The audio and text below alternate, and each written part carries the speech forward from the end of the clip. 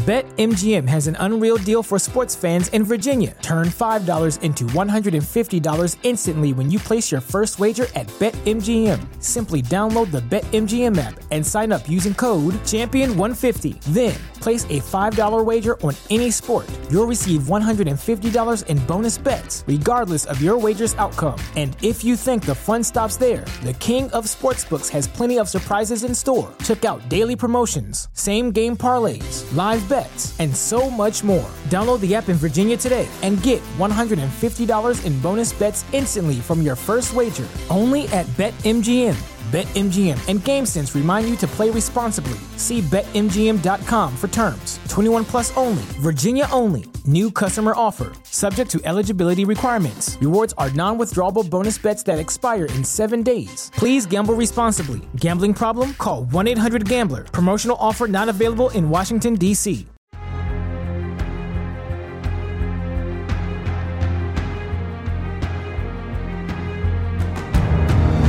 Hello, ladies and gentlemen, boys and girls, kids of all ages. Welcome to Take the Black Live, the only show on the internet where we, that being me, Dan Selke, and he, Daniel Roman, bring you all things sci-fi, fantasy, TV, movies, pop culture, beaming right from our living rooms to your brains. We're glad to have you here at the first sort of official non-specialty show of 2024. Last week we did a ranking of all the big sci-fi fantasy shows coming up in this year and rank them by hype. But this year, we're going to bring you some information on news you can't use, but you can annoy your family members with at gatherings. And I'm glad to see all of you are here. Hey, Martha. Hey, Nicole. Hey, Robert. Hey, Andrew. Good to see you all. Welcome to the show. Welcome to the new year. Welcome to the Thunderdome. Daniel, what are we talking about today? Man, we have a lot. It feels like a lot to talk about. Things have just piled up. We've got to talk about, some House of the Dragon, just some nice little accolades there. We've got a lot of stuff about The Last of Us we have to talk about. And then also those guys, David Benioff and Dan Weiss, gave an interview that touched on some stuff about their new show, Three Body Problems. So we're going to talk about all that stuff. Cool. What's first? So up first, let's get into Emmy stuff. So the Creative Arts Emmys happened over the weekend, and House of the Dragon netted its first ever Emmy for Outstanding Fantasy and Sci-Fi Costumes. Dan, what do you think? Well-deserved Emmy? Were there any snubs you were especially incensed by? It was shut out except for this one category. House of the Dragon isn't faring particularly well at the awards circuit. The Golden Globes happened this week too, and it wasn't even really nominated in many things. Like, none of the actors are nominated at the Emmys or the Golden Globes, I believe, which I think is wrong. So I'm glad I got fancy costumes. Good for it. It'll just have to show everybody in season 2 that it's got what it takes to go the distance and get nominations for, not just the very worthy and important technical awards like cinematography, which it lost, and makeup, which it lost, and editing, which it lost, but also awards that people care about, that involve hot people in front of the camera, like acting, supporting acting, directing, writing, some of like the primetime stuff, not the technical creative arts Emmys, which are held in a broom closet in off the side of the amphitheater. I'm kidding. It was fun. Shade. Well, they ghettoize this thing. Like, they call it something else. They don't televise it like the real Emmys. They've kind of made this culture where they're deemed less important, even though it's still the same little lady holding the globe you get to put on your mantle when you go home. But I understand we can't have a televised ceremony that lasts 6 hours. We're already too annoyed at 3. So some of them have to be kind of shunted off. But it is too bad that the professionals who get those awards aren't really seen as worthy of prestige as, say, the best director or the best drama or the best actor or whatever. Yeah, it is interesting hearing you say like they've kind of created this culture of making it feel like the creative, the production side of the Emmys is off in a broom closet somewhere. And that is a shame, obviously, because none of these shows or movies, or I guess it's shows, or made for TV movies. None of them would exist, without all of these various departments. So that is a shame. But at the same time, like you said, 6 hours is probably longer than anyone in or out of the room is willing to sit for this thing. But yeah, so there was a bunch of notable stuff at the Emmys. Obviously, House of the Dragon is the one we care about most. I always wonder if there's a little bit of like recency bias when it comes to like acting on a show, because House of the Dragon that came out in summer of 2022. That's like a year and a half before this Emmys. So there's always kind of this feeling of would it have gotten recognized a little bit more if it came out a little bit more recently. But it was delayed, at the same time, there was yes, but there was some stiff competition at this one too. Succession obviously swept justifiably, as it should have.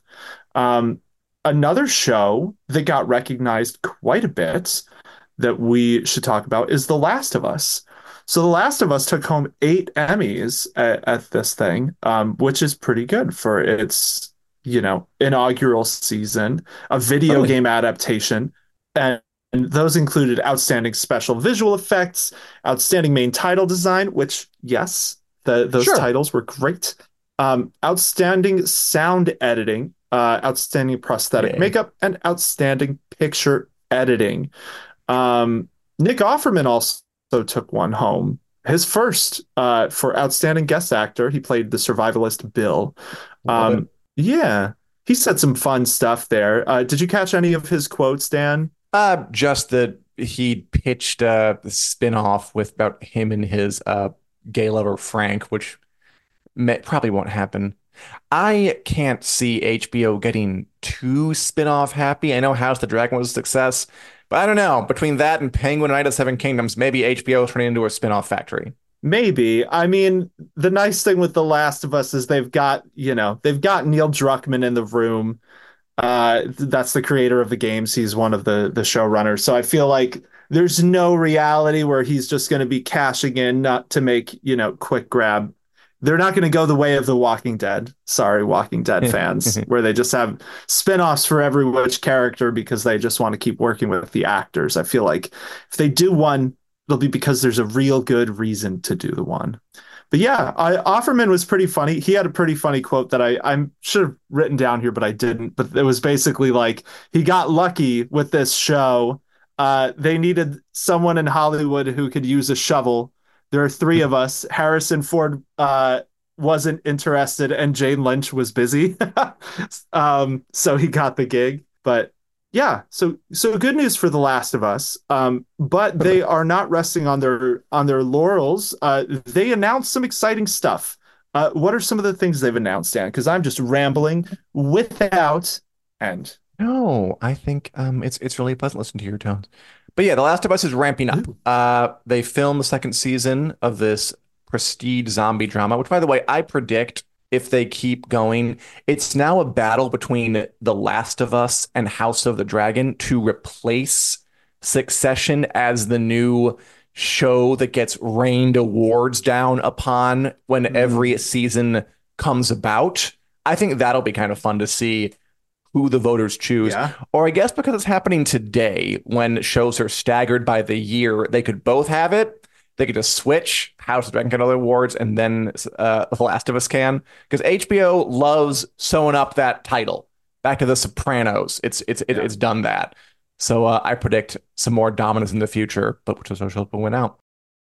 BetMGM has an unreal deal for sports fans in Virginia. Turn $5 into $150 instantly when you place your first wager at BetMGM. Simply download the BetMGM app and sign up using code Champion150. Then, place a $5 wager on any sport. You'll receive $150 in bonus bets, regardless of your wager's outcome. And if you think the fun stops there, the King of Sportsbooks has plenty of surprises in store. Check out daily promotions, same-game parlays, live personalized bets, and so much more. Download the app in Virginia today and get $150 in bonus bets instantly from your first wager, only at BetMGM.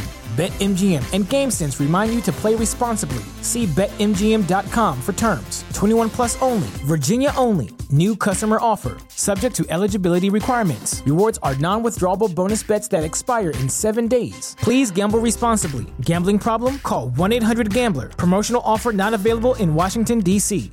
Say goodbye to your credit card rewards. Greedy corporate mega stores, led by Walmart and Target, are pushing for a law in Congress to take away your hard-earned cash back and travel points to line their pockets. The Durbin-Marshall credit card bill would enact harmful credit card routing mandates that would end credit card rewards as we know it. If you love your credit card rewards, tell your lawmakers, hands off my rewards. Tell them to oppose the Durbin-Marshall credit card bill. But yeah, they're filming season 2, I believe next month, February. And the first season, fun, exciting, good adaptation of the video game. Pedro Pascal, everybody's favorite uncle, daddy, older best friend out there on the screen as Joel, Bella Ramsey, Liana Mormont as Ellie, cross-country adventure, fight some zombies, find inner peace. And we're going to take it all away from them in season 2. And they're finally telling us who's going to play some important characters. We got the announcement that Caitlin Dever, whose work I don't really know, maybe you do, is going to play the role of Abby. Great side-by-side here. Love that. Again... Thank you, Richard. Thank you, Richard. Producer Richard. We're not going to spoil it. Hugely important character for season 2. I'll go ahead and call her a antagonist-ish role. I guess my questions for you are, how excited are you, and how much do you care about whether she gets 80 caliber guns as she has in the game? Well, I'd settle for 65 caliber guns or whatever. She doesn't, Abby is a video game character. She has a kind of a famously very, very ripped physique, which is why Dan is asking this. But that very ripped physique is a part of like her story. There's a reason. It's not just, hey, here's Abby, this jacked person. She is not. We see her when she is very ripped and when she's not very ripped over the course of the game. So I am hopeful. She's got to be at least somewhat muscular to have the same presence, I think, as Abby had in the game. But at the same time, this is going to be a new take on the character. Obviously, we could see from that side by side, like Caitlin Dever, or Dever. I'm not quite sure how to pronounce your name. I'm sorry if you happen to be listening. But she looks a little bit younger than Abby, whether she is or not. Abby kind of looks older than her years a little bit in the game. So I'm really excited to see her take on the character. I will stan Abby. I really like Abby. I think she's a fascinating character. And yeah, it is, it's kind of the whole point of The Last of Us Part 2 that you have a hard time knowing whether to say she's an antagonistic type character. She's a very important character on the same level, I would say, as Joel or Ellie from this point forward for the story. So yeah, that's some huge news. And we've been hearing kind of rumbling that this was potentially the case for a while. Yeah, Dan, how are you feeling? I saw your hand. Do you know her work, Caitlin Dever, or does anyone out there know Caitlin Dever's work? Because I really don't. I hear she's great, but I don't have things to draw from. So I am not personally too familiar. I know she was in Justified, a movie I think called Untouchables, a bunch of other stuff that I haven't seen that's not really genre work. Cool. But there's one thing that I do know her from, and that is Uncharted 4, A Thief's End. Oh. So she has actually worked with Naughty Dog before this. So Neil Druckmann knows her. He kind of shared this nice welcome, so excited to work with you again message when her casting was announced, because she played Nathan Drake's daughter Cassie in the 4th Uncharted game. So Yeah, that was quite a while ago at this point. Hmm. She was quite a bit younger than she is now. But yeah, so it's kind of cool to see her coming back to, another Naughty Dog production in a very different medium, playing a much more complicated role. Because Abby is about as complicated as parts get in this series. So That's yeah, true. it's gonna be good stuff. A lot to work with. I don't know. So that's cool. So they're keeping sort of some video game DNA in the transition from Yes. game to TV show. That's neat. Again, as like the premier example of prestige video game adaptation, everything they do is, I feel, important to how video game adaptations in general will be treated going forward. So moves like that, just like taking a voice actor in a video game and putting them into like a huge role in a prestige series are important. Not just because she's a good actress, but I assume she is. Uh, Richard Yeah. loved her and No One Will Save You, but important because it could lend some Nice. respectability to video game actors, which is important because they're going to start losing their jobs to robots. Yeah, well, hopefully not the case. I There was just something about this with SAG-AFTRA signing an agreement for AI with video game studios. Hmm. Haven't looked into the details, but I know a lot of video game voice actors are not very happy today. But yeah, so I agree with you though that it is nice to see actors from video games make that leap. And I think Caitlin Dever, would hesitate to really say she was like a video game actor, more so like kind of doing both. Like I think she's done at Sure. least as much, if not more, film work than video game work. But like even that aside, you're totally right. And I think The Last of Us has done a really admirable job of keeping some of that DNA. They had the person who That's played cool. Tommy in the games was a different role in the show. They had Troy Baker and Ashley Johnson show up.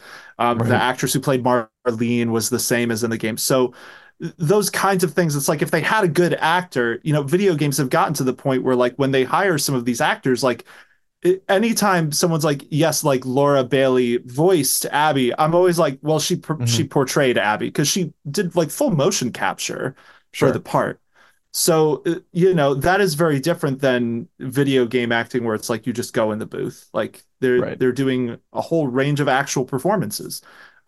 So yeah, that's and actual physical performances, I should say. Not that Totally. voice Yeah, acting is I not its own gotcha. kind of performance. But yeah, so good stuff. But it was not the only Last of Us news. There was another one that just broke today, right? Yeah, young Mazzino, who was in Beef with Stephen Nguyen and Ali Wong, plays Jesse, who I remember. Jesse. Oh hell, is that how you spell his name? I thought it was without the I. I might have to go back and correct an article. Um, one of Ellie's friends, which is cool Yes. because I hear he's great. Yep, Jesse, another pretty important part, another character we're going to see quite a lot of. This is some great casting. Just looking at the side by side of the actor and the character. And I did like him in Beef, so another one where I'm like, I'm excited to see what he's going to do with the part. But yeah, so that's all of the major Last of Us stuff. So not too much, but what we did get was really important. Like Totally. Dan said, they are due to start filming in February, which is next month. So be prepared for all of the behind the scenes photos that I'm That'd be fun. sure are going to come out. It is going to be fun. Last year was, House of the Dragon leaks from the set. Maybe this year can be the year of The True. Last of Us set photos. Uh, Um, what are we going to talk about next, Dan? Okay. So speaking of big shows coming up, this is Yeah. we're a couple months out from the debut of Three Body Problem, which someone said in the chat, Zach, that he wants to change the rankings from last week because the trailer for Three Body Problem looked really, really good. It dropped Yeah. yesterday. This show is a Netflix show, going to come out in March, sci-fi show, and the one of the big important reasons we're paying attention to it is because it is being show ran, which I don't think is a real verb, but you know what I mean. The It counts. showrunners are David Benioff and Dan Weiss, the guys behind Game of Thrones, and Alexander Wu is a third showrunner they're going to have on there. This show being based on a series of books by a Chinese author, has a lot of Chinese settings, so they want to bring him in to, I think, add some verisimilitude and have his expertise. Uh, I don't know what I'm more excited for, to watch the show, because I've read the first book. It is challenging, cool, interesting sci-fi, hard sci-fi material, or to see how the internet reacts to Benioff and Weiss, accursed Game of Thrones showrunners who were reviled after the end of the show, being back in the conversation and having a big new thing to talk about. Literally, like yesterday, a tweet went through my feed that called them. I mean, I don't want to. I never know if we can curse on this. Some bad words. Called them some horrible things, and I'm like, so that's still happening 4 years later, and I'm just curious to see, like, if this is great, do they get rehabilitated in the eyes of the internet public? Do the haters kind of dig their heels in and not do anything? Will it matter at all? I mean, because a hit show is a hit show, and internet discourse is different from like real life success. And will the show be good? There are a lot of questions here. I'm excited for it, for both reasons about me liking the books and more metatextual reasons about Benioff and Weiss being back in the game, man. Yeah. Yeah, I mean, I know that's something John Bradley said in this very lengthy piece that was published by The Hollywood Reporter that interviewed Benioff and Weiss and a bunch of other people connected to the production. John Bradley, who played Samuel Tarly and is in this new show, said he hopes this is kind of, like a redemption for Benioff and Weiss, or a way that people can realize how they've always been this great. And yeah, I am nervous about that, just because of the mob mentality nature of the internet. I mean, I don't think that's saying anything. Yeah, I mean, personal feelings aside, I think we've seen a few examples where people kind of have their minds made up beforehand. So I'm kind of, I'd be surprised if the narratives around Benioff and Weiss changed very much, regardless of how good the show is, because that's just kind of, we saw that with a recent example that comes to mind is The Witcher season 3. Like, the narrative was already there. People were already ready to be mad. Didn't matter whatsoever how good or not good the season was. So I'm a little nervous about that for this show, but I'm excited to see it. Like, Benioff and Weiss doing new, challenging material. The Three-Body Problem is a really, really influential science fiction book. I have not read it, so Dan, you have to fill us in on stuff when we watch the trailer in a sec. But yeah, it's going to be interesting.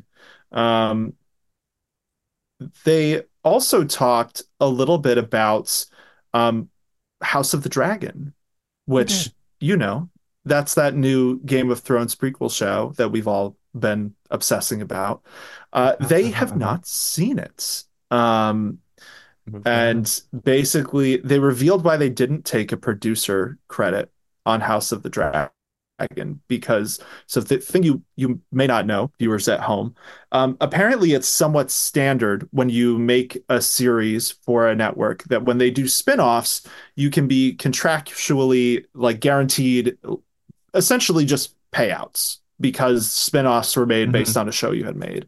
Benioff and Weiss had that opportunity with House of the Dragon to basically just get free money from the show. And they turned it down. They said no, and explained a little bit about why. Benioff said HBO was kind of confused. I remember their lawyer saying, "But it's just money. We're just going to pay you."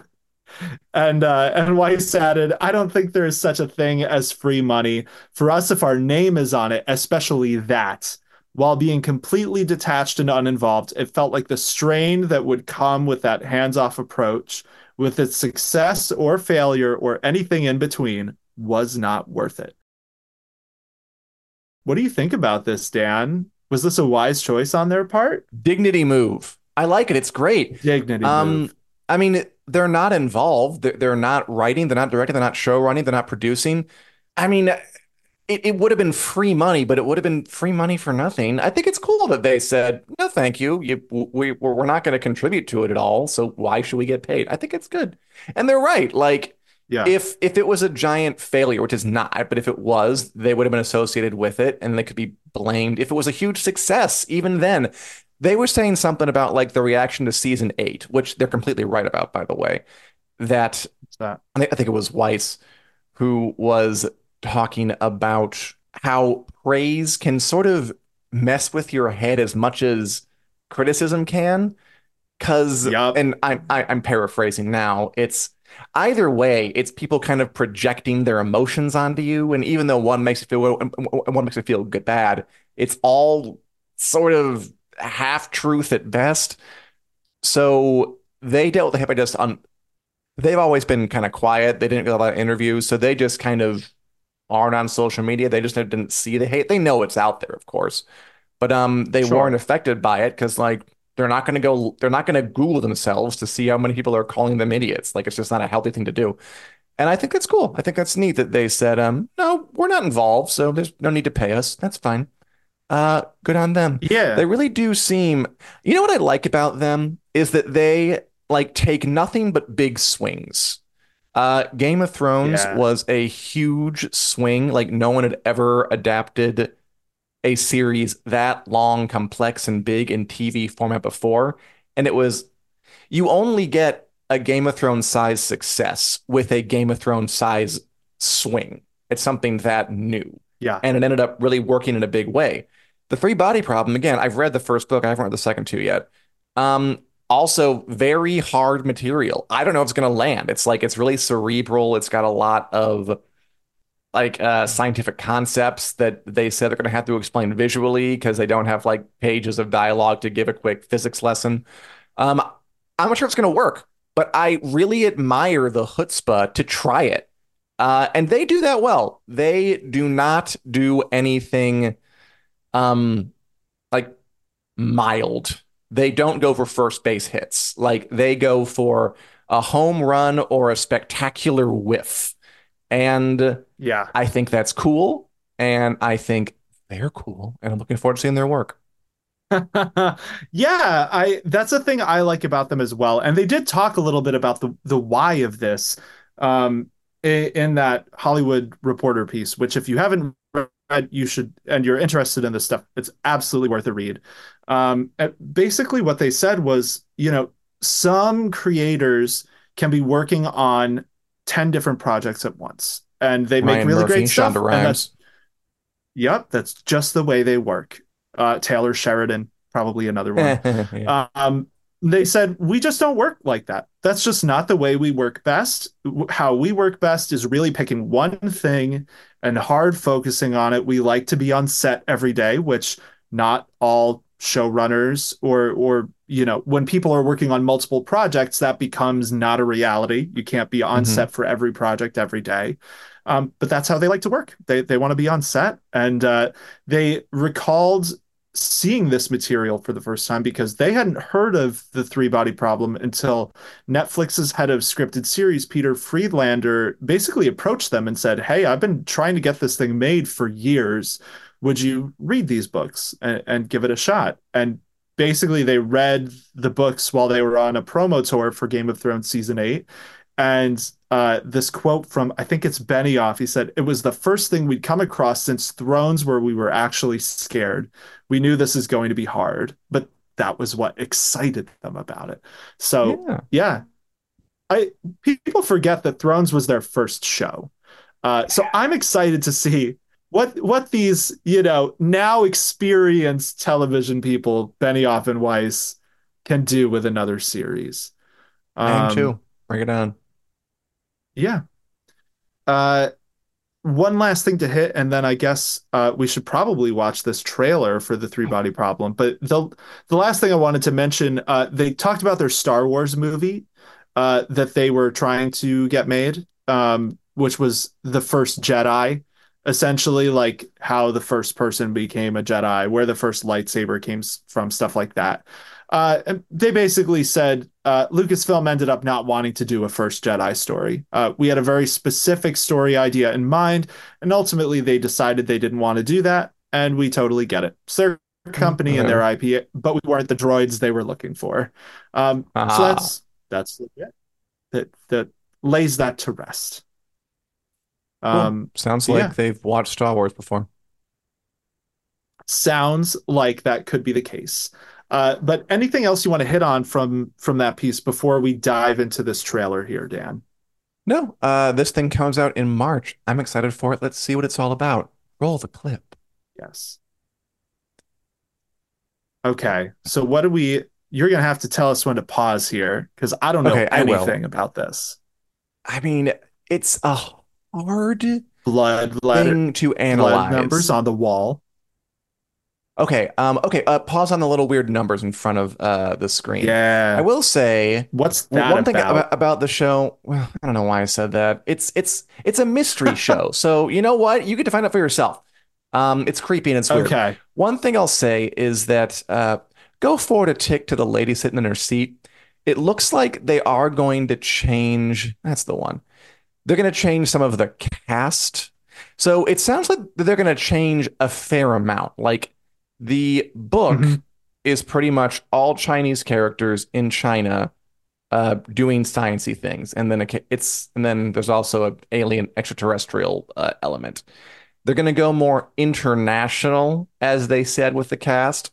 Yes. Which could be dicey if they're accused of appropriation, or it could be a good thing if it makes the show more accessible. It's in English, which apparently the rights holders wanted, because there already is a Chinese adaptation of it. It's like word for word exact and didn't do very well. It's going to be and again, the book is so much of it is about kind of explaining the science. It's not the most character-driven story, so they're going to have to flesh things out a bit. They'll have to change more than they did with Game of Thrones.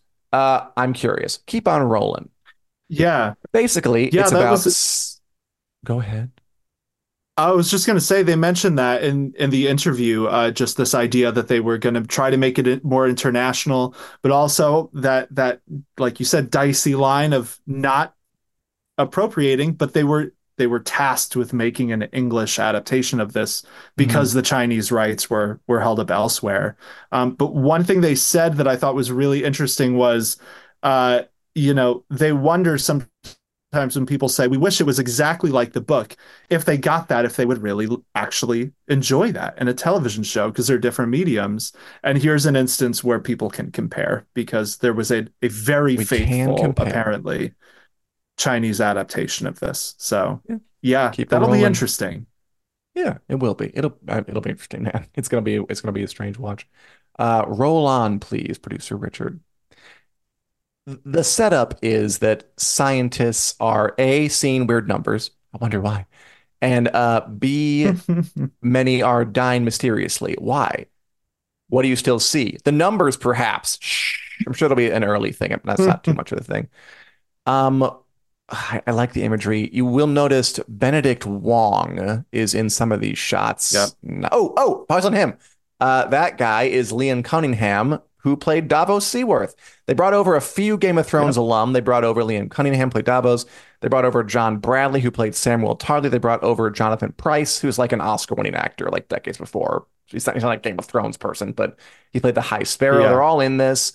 So, Game of Thrones was chock full of acting talent. Why not use some? That's fun. That'll be fun to see him in like a very different role. And they're not playing the same kind of characters. This guy is a jerk. I think Sam's a jerk. I don't know who Jonathan Pryce is playing. Oh, he's a jerk. So I believe Liam Cunningham is playing like the head of a British spy agency. And I'm pretty sure Jonathan Pryce is playing a cult leader. So High Sparrow, that's what the Hollywood Reporter piece said. That'll be interesting. And yeah, John Bradley, apparently a little bit of a jerk in this show. He said Benioff and Weiss told him they were writing a character just like him. And he said, that's always a little weird. Like, what do you think I'm like that you think this character's like me? So it'll be interesting to see John Bradley in this show. Also, John Bradley, from what I could tell, his character name I forget, but I do not believe that character is in the book at all. So I think they're inventing him.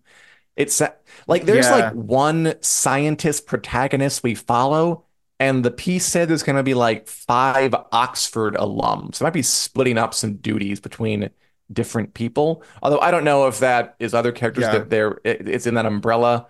It's going to be different, but only I've read it in this room, so I'm the only one who will care. You're the only one who will know. And again, not the most character-driven story there is, more idea-driven, which is cool. And I like it. Like, I don't know who that lady is either. Let's see if they show Benedict Wong at any point. I think that was him right there. The dude who plays, I think his name is literally Wong in the Marvel Cinematic Universe. Yeah. Like the monk who trains with Doctor Strange is a part of this. He plays maybe the only, here, right there. Benedict Wong as Wong. He plays maybe, is that Benedict Wong? Like he plays like a character named Da Shi, who I think is like the only character from the book who actually sort of stood out to me as like a fun character. That's the role you want. You want that guy's role. He's like kind of sassy and fun and gets quips and is a bit, because a lot of them are like, scientists, they're nerds. They're all like cerebral and thinky and just kind of talk in complete sentences about things that are important. And then Da Shi comes in and like mixes it up a bit. So he is a fun role. And he's a cop, right? He's basically like the Miller from The Expanse.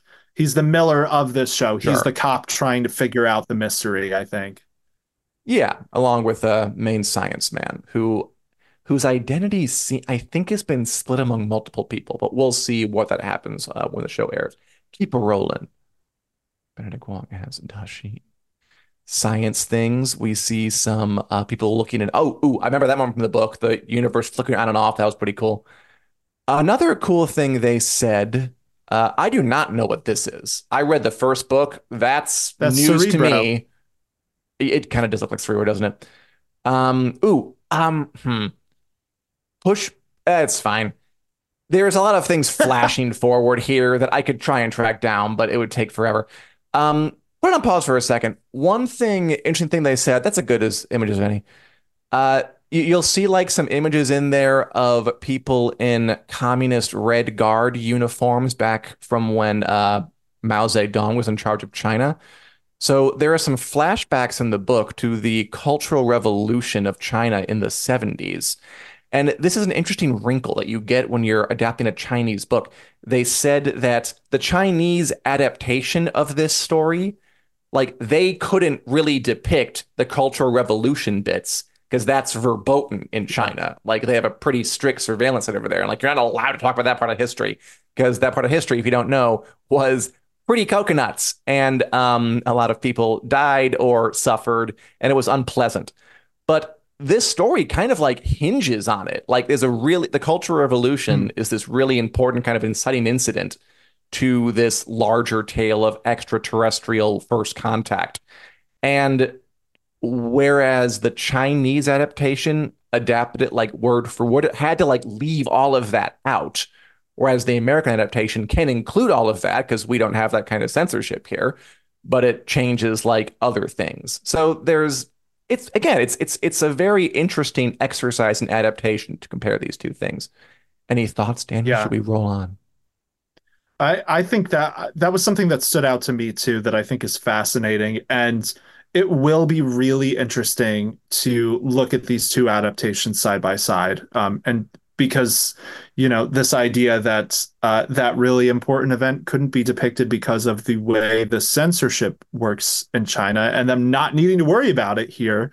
I don't know. I think that's fascinating. I'm very curious. Yeah, roll it on. There were other trailers that had more. Oh, that's cool.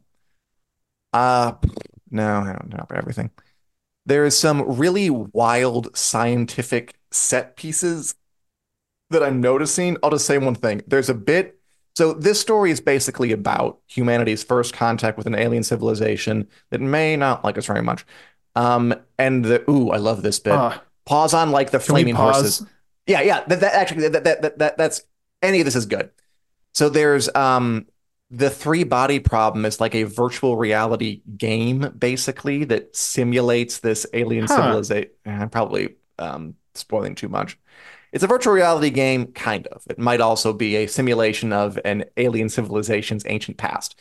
So if you're wondering how we're Huh. seeing like a scientific show that also has scenes in churches with horses on fire, a lot of that takes place in this virtual reality game, which has some great scenes, some really imaginative, cool set pieces from the books. Hmm. The books are cool because they are so nerdy and sciency, but also he has a great visual imagination. And like there are scenes that would absolutely work in a visual medium like TV. Like there's we don't have to go back, but there's one scene where the aliens like unfold a proton into like 18 dimensions and just like one proton becomes like this giant city. And I saw it and I'm like, oh, that's what it is. That's definitely what it is. And we don't have to go back, but I saw that in the trailer, and and when I'm Cool. reading that, I'm like, what are they gonna do with this? Like, it's gonna take some design acumen and some imagination to do it on screen. And again, these guys, they swing big. They do not go for first base. They go for like home plate, then home plate again. So I'm curious to see how they pull it off. Keep it rolling. Double home run. And John Bradley there. I love the people being shredded up by the moons, the gravity of the army going up. It's another scene from there. Liam Cunningham's like, "Oh no, this looks really bad." Oh, ring in Three space. body Always problem. foreboding. March 21st. Yeah, it could be really, really cool. Cool. Or it could be a massive flop. It totally could be, because that's the problem with big swings. You don't know if they're going to ignite the atmosphere like Game of Thrones did, or if they're going to just be something folk aren't quite ready for, or don't understand, or can't get their heads around, or just your abilities to capture it in a way that's as compelling in the screen as they are in the books aren't enough. So we'll see in Yeah. March, but I'm definitely curious. I like it when someone does something that challenges themselves, because it challenges me as a viewer too, and I'm all about that. Julie Yeah. says, looks like it's going to be nerderly. It should be a word. I'll be watching. Yeah, Yes. I'm into it too. Nicole too. Let's watch, guys. Let's see what this is like. The three body problem. It's happening. Benioff and Weiss back in the Yeah. game. What's it going to be? Who knows? We'll see. Yeah. I'm definitely excited for this one. I think it's going to be one of the releases we probably talk about the most this year. I have a feeling. Sure. Oh yeah. Maybe aside from that Dragon show, whenever that comes back That around in dragon the show. summer. That Dragon show. I have to be honest. One of the things that makes me most nervous for the three body problem is just that it's Mhm. Netflix. Like, am I by That's myself in that? true. Because No, I you're feel like not. Netflix, they've just it almost feels like sometimes there's a bar with Netflix where its shows can't be too good. And then every once in a while it has a show that just like shoots past it. Like The Fall of the House of Usher is one where I was like, that could be on HBO and I wouldn't be surprised. But a lot of Mhm. Netflix shows, so there's a little context for this, which maybe it's time to get into what we're watching. I watched a different Netflix thing and I was What was weirdly it? I'm disappointed. curious. Go ahead. So I watched Rebel Moon. Oh yeah. How was that? I did I not, watched but I've heard, weak things. it. It's Dan, I've been having an existential crisis because of Rebel Moon. Really? So let Zack me give you the Snyder, context stop here. torturing Daniel's nights. It's not Zack Snyder. It's not Zack Snyder actually. So in the past week, I've watched Rebel Moon and I've watched Saltburn. Um, And basically, Rebel Moon is a Star Wars knockoff, and it feels like a Star Wars knockoff, except it's Okay. also like Zack Snyder's like cultural museum in space, because he just kind of takes different historical cultural milieus like Gladiator Arena, Viking Longhouse, Nazis, and he just kind of mashes them all together for no real reason. So Okay. it feels a little bit like walking through a bunch of different cultures. It is it's kind of it's a silly movie is what I'll say. It's like All right. It's not a good movie, but Okay. I was entertained the whole time I was watching it. So the reason I have an existential crisis is because I also watched Saltburn, which do you know what Saltburn is about at all, Dan? I know it's a movie and people have been talking about it. I don't know what it is though, no. Okay. Okay. I won't say too much about it aside from I did not like it very much. It has Rosamund Pike. She's always amazing. It's basically Barry Keoghan being real creepy. That's the movie. Um, and it is something which, in terms of film craft, is probably considered a better movie. But like, I'm probably going to rewatch Rebel Moon, which was a cheesy, not great movie, a lot more than I'm going to rewatch Saltburn, which left me with a real bad taste in my mouth. So I don't know. What is good art? Who even knows anymore? Who cares? Who That's cares? why the capitalists have it right. It's not about whether art's good. It's about whether art makes money. That you can judge. That's something we can all get behind. Trying to divine whether it's good or not. That's such a messy affair. By the way, Nicole watched Rebel Moon, just okay, Star Wars knockoff. And totally. JP thinks it was soulless garbage. I assume that JP was referring to Rebel Moon there. Andrew asked, Daniel, will you watch the R-rated extended cut of Rebel Moon? So here's my problem with this. Yes, of course I am, because I watched the first one and basically it's a fine movie to like have beer and drink popcorn to. It's not it is. I agree with JP and Nicole. It's okay. It is kind of soulless. They really rushed through. They got some good actors and then gave them like 6 lines, which I was really surprised by. But so the second half of this movie feels like they cut a bunch of stuff out. So this is the thing where I'm kind of like, I hate that they're trying to replicate the Snyder cut with the whole 3-hour extended thing, because it's like the movie they released feels like an incomplete movie. Like they basically go from place to place for the middle act of this movie. And in each place, they have a conversation with someone. And then they're like, you're right. We should join your cause. And then they just move on to the next place. One person, the writing is very, very on the nose. So like my example of this is one scene, a badass person kills this creature, and then everyone's like, good job. And they're like, revenge is sad and this could be you. Don't forget that revenge is poison. And the very next scene, they go to a different cultural milieu, meet to recruit someone else. And the main character is like, oh, you won't do it for justice. But what about revenge? And it's like, they just said revenge was bad a scene ago. Didn't you hear them? So yeah, I'm just ranting now about Rebel Moon, but it was a very fun bad movie, is what I would call it. But yes, I'll watch it. Sorry, Andrew. Sort of enjoyed it. Yes. What about Percy Jackson? I think we're both watching that. That's a pretty big new show on Disney Plus. Yes. I've been watching it, and I think it's nice. It's this adaptation of this young adult post Harry Potter fantasy series, Percy Jackson and the Olympians. And it's fun. It's earnest. It's, feels like a good young adult series. These kids are sons of Greek and daughters of Greek gods. They're going off on an adventure. They're bonding. They're growing. They're learning about themselves. Their good hearts are winning out. Performances are fun. They hired all these cool adult actors to kind of shepherd them along the way. It's nice. Obviously, it hasn't moved me to tears or anything, but it's nice. How about you?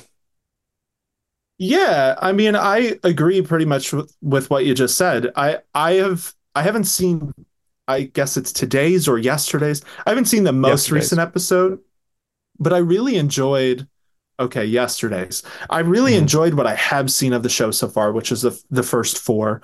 I think it's completely on point. It's not my new favorite show, but that's because I'm not attached to the books from youth, because I'm just a little too old and I missed him.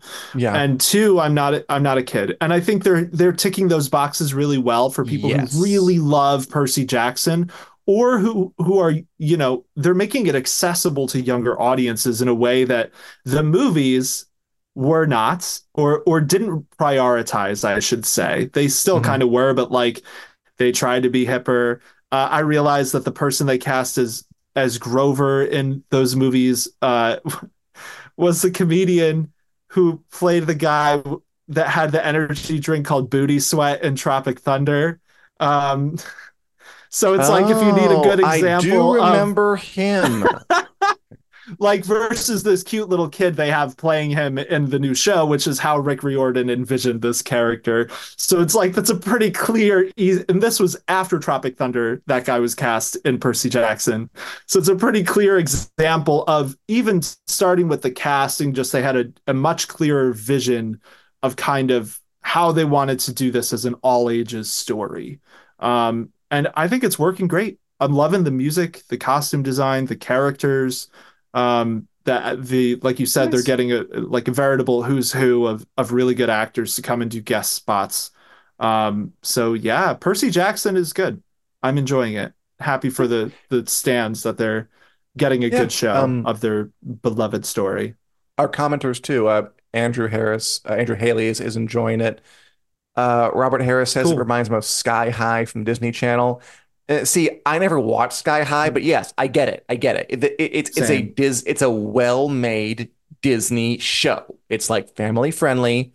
It's not going to rock the boat too much, but it's well made and it's good and it's fine and it's nice and it's cool. I like it.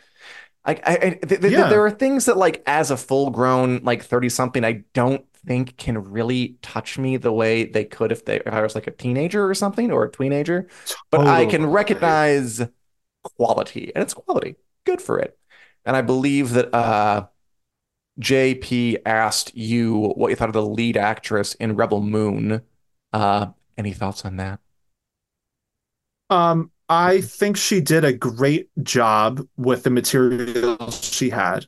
I enjoyed watching her. I think she had some cool fight scenes, and I think she did the physicality in the fight scenes really well. I think the biggest problem for me, like if you're asking me to like critique things like performances in Rebel Moon, like my biggest problem is the writing was really lazy in a lot of scenes. So it's hard for actors to do their most with it. There is another one. Let me see if I can find his name that I was really, really shocked by. Jimon Hansu. He's been in a bunch of movies. He was in the Guardians of the Galaxy movies. He has, I want to say, like 10 lines in this movie, and I'm like, you got an actor like this guy and gave him no material whatsoever. That's the kind of thing where it's like the director's cut might make it better, but like you should have just waited and released the director's cut instead of trying to, fake that director's cut energy. So yeah, long-winded way of saying I liked her a lot, but she's kind of handicapped by some of the material she's working with. What did you think? You're asking me? I didn't see it. Or if we're asking them, what did you think? I'm asking them in the chat. Yes, that's a good point. I lost the names because I don't have chat open for my slow internet. Julie, I've wanted to watch Fargo for ages. Hopefully I will. She's watching Fargo right now. Good choice. We should go on to the lightning round, but really quick, because it just came out. Are you watching Echo? I am watching Echo. Yeah, I watched the first two Echoes. Give us your lightning round impressions. All right, my lightning round impressions are that Echo, I think, is off to a really promising start. I'm enjoying it a lot. I think it is really well made, and the silences necessary to having a deaf lead character make it a more gripping watch than a lot of things Marvel has done recently. I'm really curious to see where they go from here. I wish it was more than 5 episodes because I'm already almost halfway through. It's real nice to see characters like the Kingpin and Daredevil back with Charlie Cox and Vincent D'Onofrio. So yeah, Echo is a cautious thumbs up for me right now. I am enjoying it. Yes. You haven't seen it, right? I heard it's decent. I haven't. It's weird that they would release Secret Invasion, that turd, like 1 episode at a time per week. They drop all of these all at once. I don't know, strange choices over there. And yes, they did, Nicole. All 5 are now available I know, like Yes. apparently it's decent. So why don't they have confidence in this one? I don't know. Um, let's go I on to the actual. Sorry, you have a theory, Daniel? Well, I was just going to say, part of me wonders how much of it has to do with confidence in a production and how much is just general confidence in Marvel or its release models or things like that.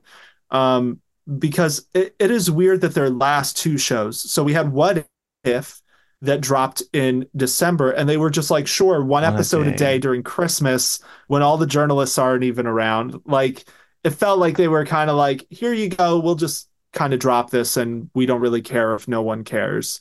Um, Echo, like, yeah, I'm a little surprised because 5 episodes is not that short for a Marvel thing, right? Like, No. Secret Invasion was 6. Most of they have a lot of Loki, both seasons were 6 episodes.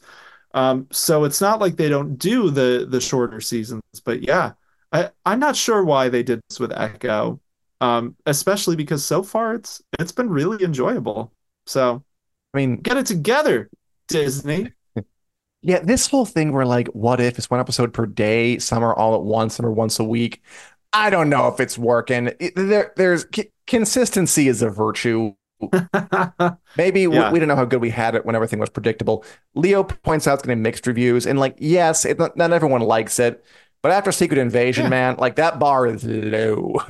It's at least it is. it's fresh on Rotten Tomatoes. It's not rotten, so it's overall folks seem to like it. And frankly, after some of the hits Marvel's been taking, I was prepared for the worst.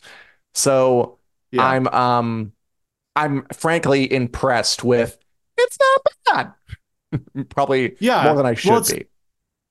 the nice thing about Echo is that it's very character focused so far, which is a Mhm. big departure from like Secret Invasion, where it's like it wasn't really about the characters, it was about this Skrull revolution. And then they were like, and also maybe care about the characters a little bit. Like this is about how this character ended up being the person she is. And the first Nice. episode is really all about that. Like, and they recycled a little bit of footage from like uh Hawkeye. I didn't even mind because it roots you so much in her perspective, that it feels like a thing that I'm way more interested in why it exists than Secret Invasion. So yeah, Nice.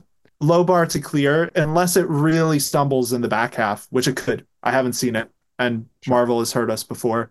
Uh, yeah, that goes off to a good start, I All right. think. Let's do the lightning because we are getting on Oh, in the we're time. pushing And by the way, time. Andrew, we see that they read Heir of the Empire, Andrew, to Dark Force Rising. Very cool. We'll talk more books next week. But right now, let's do the lightning round where we give our 20-second opinions on news of the day. Daniel, who's going first? I'm going to ask you this first one, I think. Hit me all. So Max, RIP, Max has canceled its pirate dramedy. Our Flag Means Death after 2 seasons. Yeah, it's too bad. I liked Our Flag Means Death. I thought it was this kind of mild, chill, relaxed vibe of a show that went down very easy, maybe a little too easy. It was almost like too low stakes for me to really just love it. But I liked that it was so queer friendly. That was like its main innovation, I think. I thought it was like Totally. warmly, like more smiles than laughs, but it's too bad. Goodbye, Our Flag Means Death.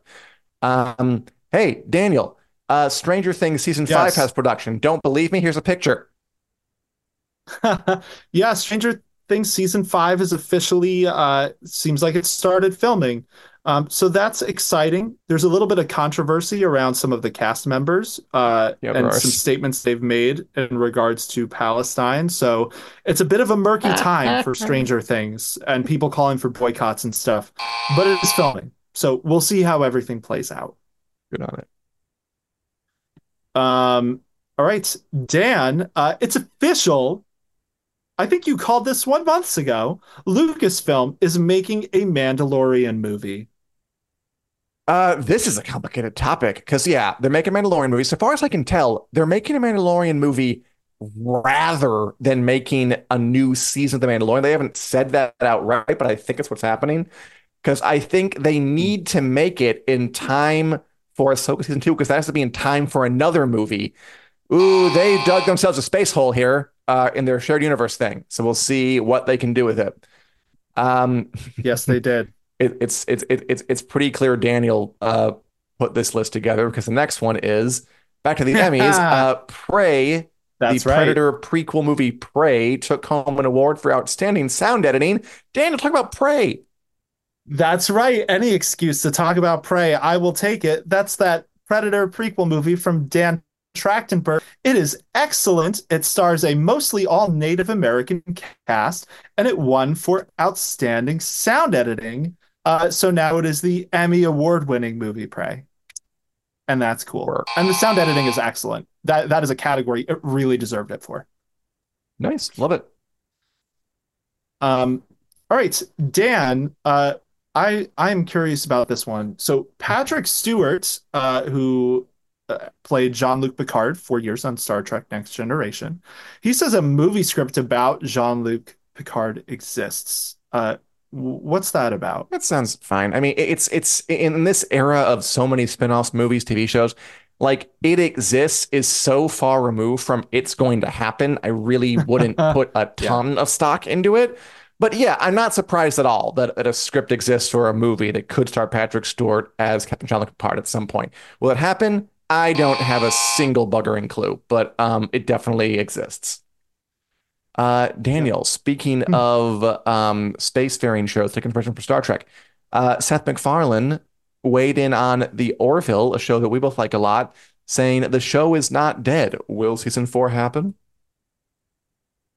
We'll see. It's been a lot of back and forth with The Orville. Season 3 premiered back in summer 2022. And so most recently, Adrian Palicki, who plays Commander Kelly Grayson, said she's not doing it anymore.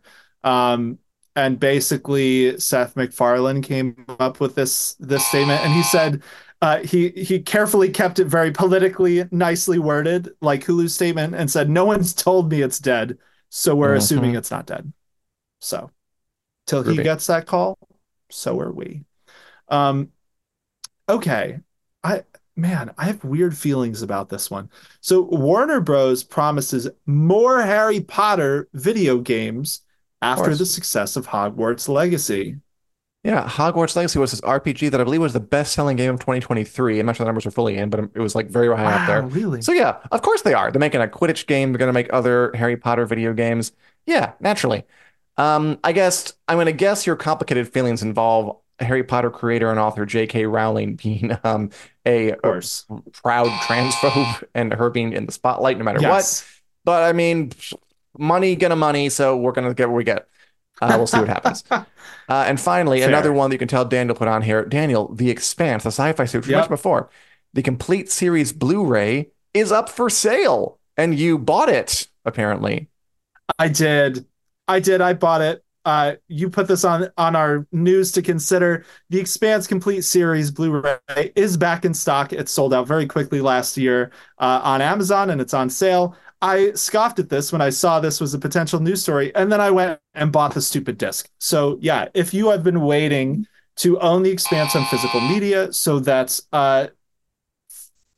thrifty streaming services can't take it away from you for a tax break, you can get it right now. Media. All right, and that is our show. We went a little long because we're so happy to spend some time with you. We are two guys named Dan. We do this show every Wednesday at 2 p.m. Central Standard Time on the Winter is Coming Facebook page and the Winter is Coming YouTube page, also in podcast form. Wherever podcasts are available, be it Google Play, iTunes, elsewhere. If you're watching us, hit subscribe, ring the bell, leave a like, leave a comment, share it with your loved ones. We appreciate it, and we appreciate you. Join us next week for more stuff. Bye. Take care, all. This podcast is brought to you by Fansided. Join our community of over 300 sites from sports to pop culture and everything in between.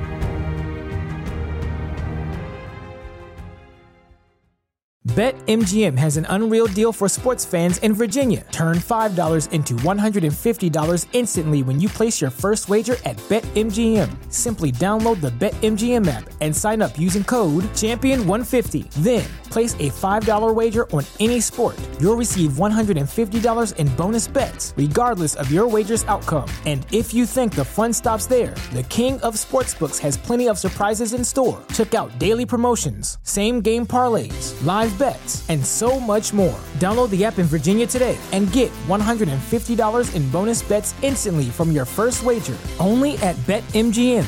BetMGM and GameSense remind you to play responsibly. See BetMGM.com for terms. 21 plus only. Virginia only. New customer offer. Subject to eligibility requirements. Rewards are non-withdrawable bonus bets that expire in 7 days. Please gamble responsibly. Gambling problem? Call 1-800-GAMBLER. Promotional offer not available in Washington, D.C.